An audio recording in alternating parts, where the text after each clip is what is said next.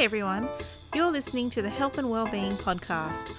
I'm Alison Mitchell, a practicing naturopath, and you can find me on naturopathnsw.com.au. These podcasts will feature discussions on various health conditions, health tips and nutrition from a naturopathic perspective. Sometimes it's just me, sometimes I'm interviewing guests. All the time I hope to share with you information on health and wellbeing with the aim to empower and educate. Please remember that all information is general and not a specific recommendation that replaces consulting with a practitioner. Please talk to your healthcare practitioner before undertaking any changes to your treatment regime. Hi everyone, thanks for joining us again today. So today we're going to be talking about eczema, and I'm joined with naturopath Hayley Stockbridge. So for those who don't know you, Hayley, can you just talk a bit about yourself and how you got into naturopathy? Sure. So me and Alison actually studied together straight from school. We both decided we were going to be a naturopath when we were quite young, which is a little unheard of in the industry. I know, most people get into the industry once they're in their 50s or so. Yep, exactly. Yeah. So we're lucky because we've got lots of years of experience up our sleeves without having to be too old. That's right. I work in 2 clinics in Sydney, one in Manly and one in Stanmore, both quite different in the clinics and the environments and the type of people that I see. But absolutely one of the biggest reasons people come in to see me is for eczema in adults and in kids. And that is because of a blog that I wrote about 4 years ago on eczema that seems to rank really well in Google. And so it's had thousands and thousands of reads, and I get weekly emails from people about eczema and lots of patients coming in for help with their eczema. And so because of that, I feel that I have a pretty good handle on eczema and how to treat it. It's pretty fail-safe these days as to what we need to do to get it fixed up. It can just take a little bit of time. So what's actually happening in someone who's experiencing eczema? What's actually happening in their skin? Okay, so we say that people that have eczema have a defective skin barrier. Essentially, our skin is made up of 3 layers of skin cells or epithelial type cells. And then under that, we have a layer of lipids or oils, which is supposed to be the nice watertight barrier that keeps the skin nice and moist, etc. People with eczema have leaky skin, I guess. It means that watertight barrier isn't really in place, so their skin cells dry out very, very easily. And unfortunately, the dryness leads to an itch, and it means that bacteria get into the skin.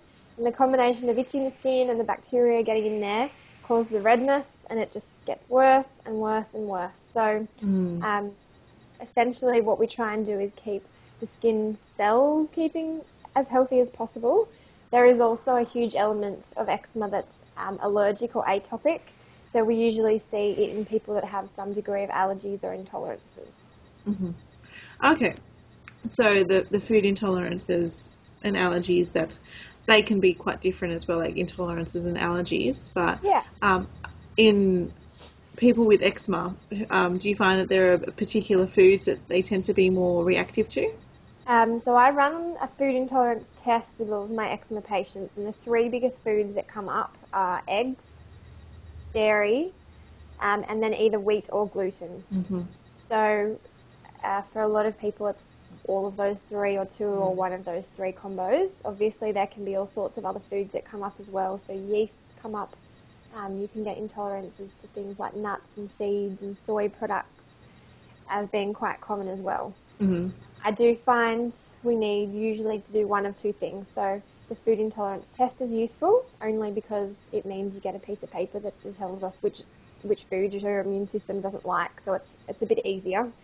You can also do an elimination style diet where we cut out the foods that are most likely to be the problem. So it would mean going wheat and gluten and dairy and yeast and sugar and soy and nut free for a period of time, usually 4 to 6 weeks, and then introducing foods in one at a time to see which you're reacting to. Yeah. Hence the reason why I prefer to go for option 1 and just run the test, because it is a lot easier for people. And I find that most of the time, even just making those food changes can clear up the skin quite easily. Mm. And it's, again, because we have such a strong connection between our gut and our immune system, and that gut immune system skin link is really important with eczema. Exactly. Yeah. Right. And it's kind of like if you have one aspect going wrong, then the rest of them will suffer as well. So when we're looking at treating someone with eczema from a naturopathic philosophy, we need to address all sides of that triangle together. Otherwise, if it's not going to really stand the time. So I mean, we could use herbs and natural creams to reduce inflammation in the skin, but really they're not even going to touch the sides unless you're working from your food and your immune balance. Yeah, treating the actual cause of the condition as well. Yeah. And so there are people that do have this genetic predisposition to developing the eczema, but this is usually what's actually going wrong in these people. So, for instance, someone who has the genetic predisposition, they can have that food set them off, whereas someone without that genetic predisposition would be fine. Which I think it's difficult for a lot of people to sort of say, well, why am I reactive and the person down the road doesn't? And so, well, we don't know for sure, but mostly we think it's just it's in your genes. It is. So if you have a family history of it, then you're more likely to experience it as well and react in that way. Exactly. And I guess the good part of that is I still find that with a lot of gut work, so even if you have intolerances and you have like environmental allergies, if we do a few good months of work on improving your gut flora levels and making sure that immune system essentially, because 80% of our immune system sits in the gut lining, if your immune system is so healthy, then you're going to be less likely to have eczema and to have your skin dry out. And it means that potentially you'll be less intolerant, I guess, to some of those foods. So even though initially we do a bit of a washout period where we get rid of all of them completely, it definitely doesn't mean you have to do that for the rest of your life. Yeah. It's just about giving your immune system a bit of a break while we try and get your immune system and your gut to be healthier. That must be exciting for a lot of people to hear, is that they don't have to cut those foods out forever. Yeah, as long as they can stick to the plan and get their guts working, then usually they can tolerate little bits of those foods in the long run. Yeah, but definitely so important to treat the gut. And I think what's interesting as well is that your digestive system is actually a continuation of your skin as well. So we're kind of like a donut, like as in the skin goes in the mouth and then it continues and then exits out at the anus, and then so it's just like a hollow tube. So it's going to be a reflection.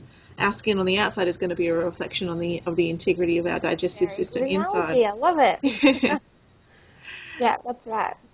Yeah, so you can see what's happening on the outside, but you can't see what's happening on the inside. But for a lot of people who are experiencing digestive issues, they may experience some bloating or irregular bowel movements, or even just like having a little bit of a smelly poos or smelly breath, that sort of thing. Even that can just be a bit of a sign that something's not quite right as well. Certainly, yeah. I mean, so many people walk around with a bit of bloating and a bit of reflux and a bit of this and a bit of that and think that it's completely normal. Yeah. But definitely it's a sign that there's more going on. Yeah, and you shouldn't have to put up with that. Not at all. I think that constipation is actually probably one of the most common factors in terms of digestive issues that can aggravate eczema as well, and that's probably because constipation is strongly linked with dysbiosis, which is that imbalance in the good and the bad bacteria. Absolutely. So you've got to get everything moving through so that your gut's less inflamed as well. Exactly. Yeah. So are there any particular like groups of people that you find eczema to be more common in, or certain times of life? Well, a lot of kids get eczema, as you know, especially around the time that they start introducing solid foods in for the next couple of years is usually when it can be quite bad if it's going to come up. And I think that's just a bit of an adjustment. The body, as a baby, it's just not used to digesting and breaking down these foods, and a child's immune system needs a little bit of help, a bit of strengthening. Often eczema will be one of the signs that we see. So it's very common in kids. They will often grow out of it. But what we want is to make sure that their immune system is as strong as possible for the rest of their lives. Yeah. It does tend to be quite common post-pregnancy, I guess, more than during pregnancy. And that's because your whole immune system takes a little bit of a 1.5 to 2 year turn, and you become actually a little bit more allergic post-pregnancy for around a year until your immune system settles back down again. Yeah. Those are probably the two groups that I find it to be most common in. Yeah, and with pregnancy, I think that's because your immune system actually has to shift from being something that would normally fight off foreign invaders while you're pregnant, because you've got this foreign body growing in yourself, Yeah. to all of a sudden being able to actually deal with these things, but it's not quite that great at it, so it can become a little overreactive. Exactly right. Yeah. So eczema generally, I think what I've read is that it affects between 8 to 25% of people worldwide, but that's actually increased a lot, because in the 1940s it would only affect 4% of people. And they did a study on some Australian school students, and they found that eczema was affecting about 16% of the students. So it's High levels. pretty high. I'm sure that has a lot to do with our immune systems generally, and antibiotic use in such young kids, as well as they say the germ theory and allergies, being that these days we're so conscious of bacteria and using antibacterials in our soaps and in our skincare products, etc., that our immune system isn't learning to fight off things to the same degree as it was. I do know of a specific study that found that kids that have less than 2 colds in the first year of life are 10 times more likely to have something like asthma or eczema as a 10-year-old. Oh, wow. So actually babies getting sick and sniffly often is actually very good long term, because it seems that it sort of teaches their immune systems as to how to balance and how to fight things off later down the track. But we're so conscious of our kids getting sick, and we don't let them eat dirt, and we wrap them up so that they can't, be exposed to too much infection. And there is a lot of theory in that, actually, if we keep ourselves from getting too sick too often, we might end up with more allergies and more eczema and more asthma. Yeah, that's really interesting. I think that there's a balance between that, though, is that you don't want them to be so hygienic that they're never going to get sick, but then you don't want to sort of say, well, I mean, if they're getting sick really frequently, then that's not just a permission to say, oh, well, at least they're not going to get eczema. Yeah. So the guideline I usually use around that is, if your child who's less than 2 is getting a cold every couple of months and it's lasting 3 days, then that would be a good sign of a healthy immune system. Mm-hmm. But it should literally be 3 days from the first sign of cold till it's gone. Mm-hmm. And if that child is sick for 4, 5, 6, 7, 8, 9, 10 days, 2 weeks of coughing, then that's definitely not the sign of a healthy immune system. So you're right, definitely we should highlight that cold and flu is really good for kids, but for 3 days at a time with full recovery after that would be what I would consider to be normal. And look at the intensity of the colds as well. For instance, are they actually getting full-blown ear infections, or is it just a bit of a sniffle? Yes, exactly. And children with chronically runny noses as well can actually aggravate eczema, because the bacteria that's in the nose, Staphylococcus aureus, can actually be the main bacteria that flares up eczema. And so, as we know, kids are wiping their noses and their eyes and then scratching. And so that's where you get that cross-contamination as well. So there is some conventional treatments where they will actually do antibiotics for that bug, for the respiratory system, and then that can help with treating the eczema. But again, there are herbs and things that we can use to do that in a similar way. That's not going to be as strong. Bracing is an antibiotic method. Yeah, definitely. So in terms of kids as well, just talking about the early onset, there are some probiotics that have been found to be really helpful for treating eczema or preventing eczema when taken by mums during pregnancy or during breastfeeding, and that's the LGG bacteria. Yes, exactly. Yeah. There's a few kids-based formulas that are for eczema or for kids' immune health, and they're all based on having this LGG strain of probiotic, which has been shown to reduce atopy, so that those kids are a little less allergic. And it does make a massive difference. I find that alone can sometimes be enough to shift someone's eczema in adults or kids. Yeah, when using it as a treatment form, not just a prevention. Yeah, exactly. Yeah, awesome. Okay. So how about stress? Does stress have a bit of a link with eczema? I guess everything, stress, yes, will make eczema worse. And it's usually, again, because of the effect that stress has on disrupting our immune balance. So if you've been running around like a headless chicken and highly worried every single day, your body's going to go into a bit of a survival mode, and it's going to try and conserve energy to what it thinks is the most important things, which is surviving the day. And things like your poor old digestive health and your immune system don't get, I guess, diverted as much energy, and therefore you can get eczema. Probably still only going to happen in those people that are already prone to eczema, but yes, it's a big trigger for eczema patients. Yeah, definitely. And the stress hormones that we're making, for instance, the cortisol, has an anti-inflammatory effect. And one of the common treatments that they use for eczema is cortisone. So that actually works similarly to our body's own cortisol. But what can happen is that we can actually have that sort of feed into our stress cycle as well. Yes. And it can make the stress response worse in the long term. Yeah. Apart from actually thinning the skin as well. Yeah. Cortisone creams long term aren't good for your skin integrity, and they make you more prone to that flaky skin issue that we were talking about before. I mean, by all means, if you've got super inflamed, weepy, infected skin, perhaps someone will need to use that steroid-based cream for a couple of days to get under control. But ultimately, what we want is to be able to not get to that degree, not to have to rely on the steroid cream as a treatment option. Yeah. There's lots of creams that you can use that work very similarly that aren't anywhere near as bad for your skin as the steroid cream. Yeah. Yeah, so by all means, like if you're going to a wedding and you want to knock it out for a little bit, then go for it, but don't rely on it long term. No, it's not really treating the cause of the condition, as we know. Yeah. All right, so how can diet affect eczema?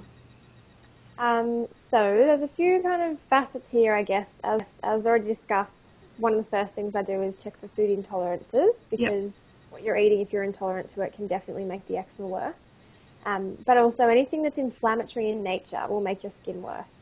So I will often suggest an anti-inflammatory diet, which is avoiding things like eating too much red meat and too much caffeine and too much sugar and too much fatty cuts of meats, no gluten or wheat, no dairy, and eat lots of anti-inflammatory foods, which are things like lots of veggies, lots of fruit, lots of nuts and seeds, heaps of fish. And if we can sort of just tip the scales, so you're getting a little more of the anti-inflammatory foods and a little less of the inflammatory foods, that tends to make quite a big difference as well. Beautiful.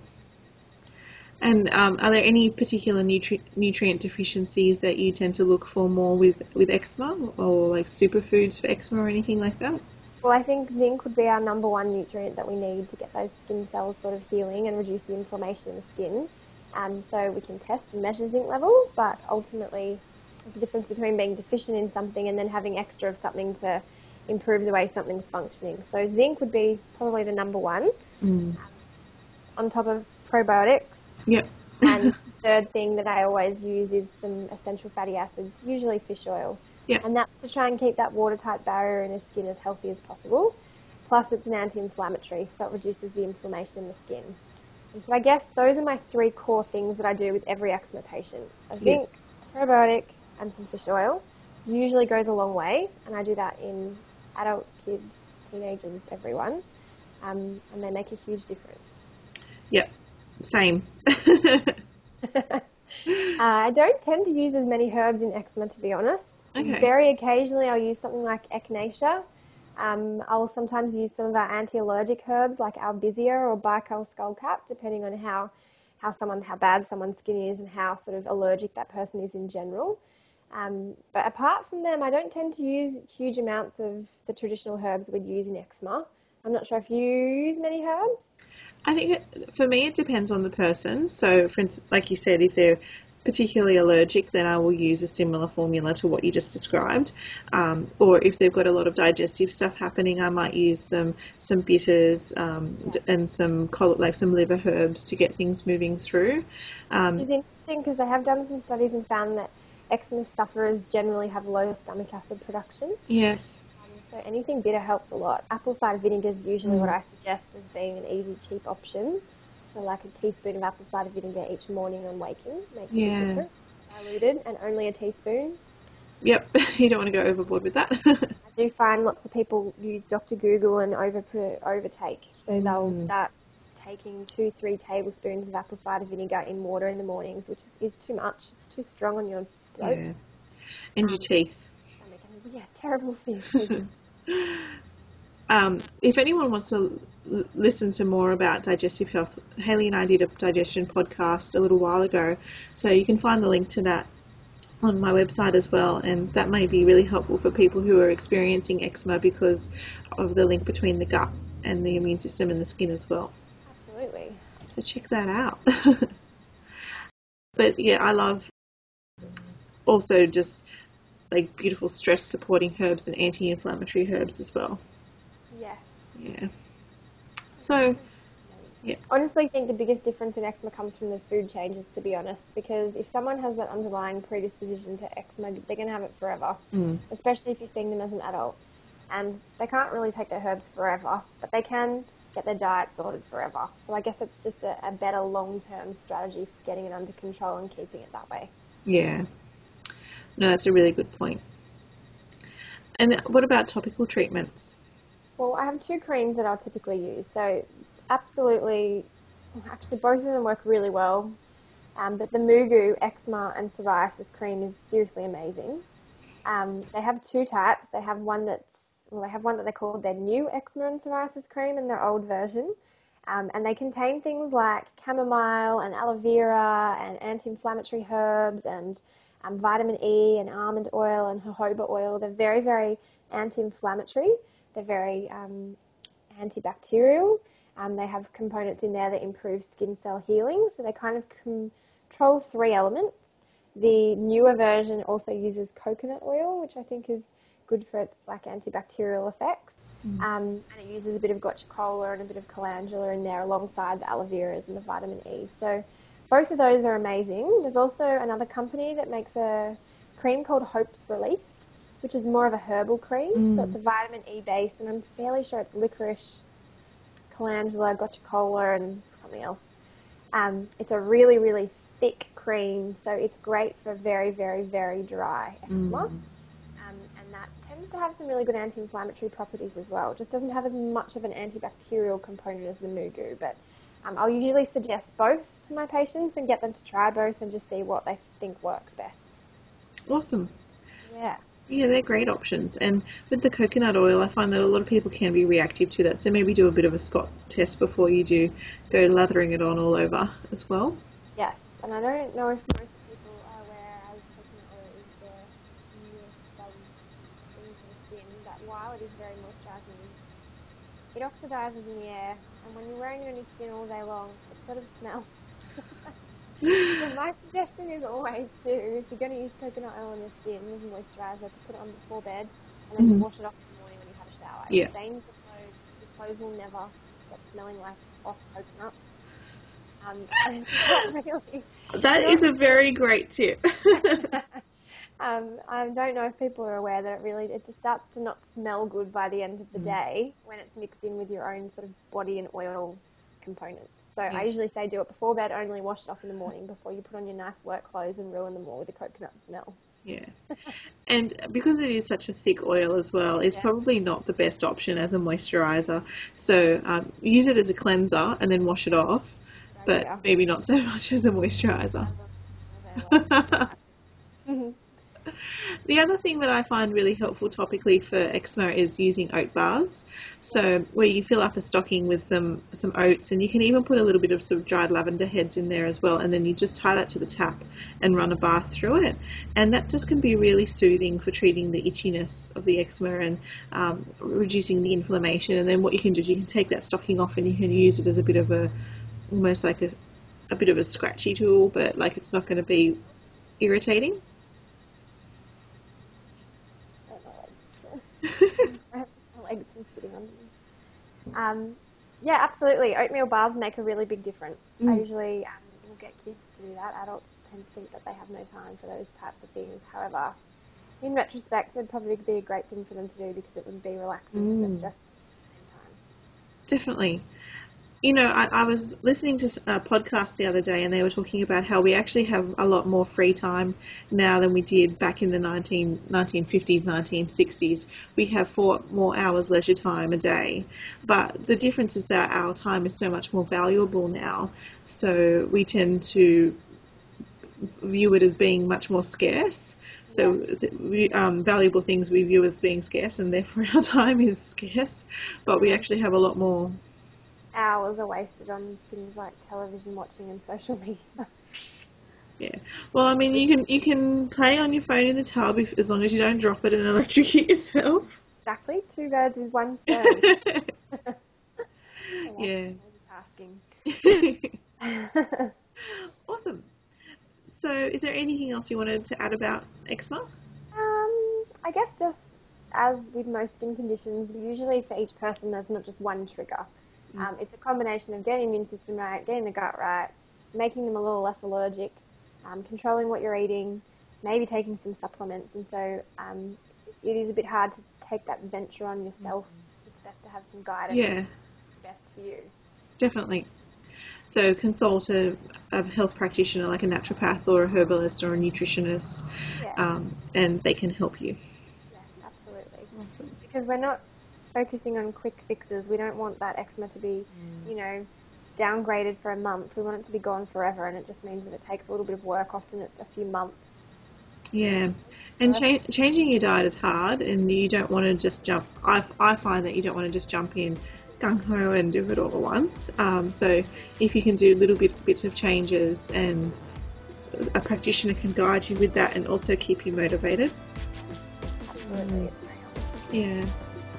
Awesome. So thanks everyone for listening, and thank you so much, Hayley, for joining us today. It's been really helpful for everyone, I'm sure. So if they want to get hold of you, how can they do that? The easiest thing would be to go to my website, which is www.hayleystockbridge.com.au. Awesome. And people can find me on naturopathnSW.com.au, and for both of us, all our social media links are on there as well. So thanks everyone. Thank you. See you later. Bye. Bye.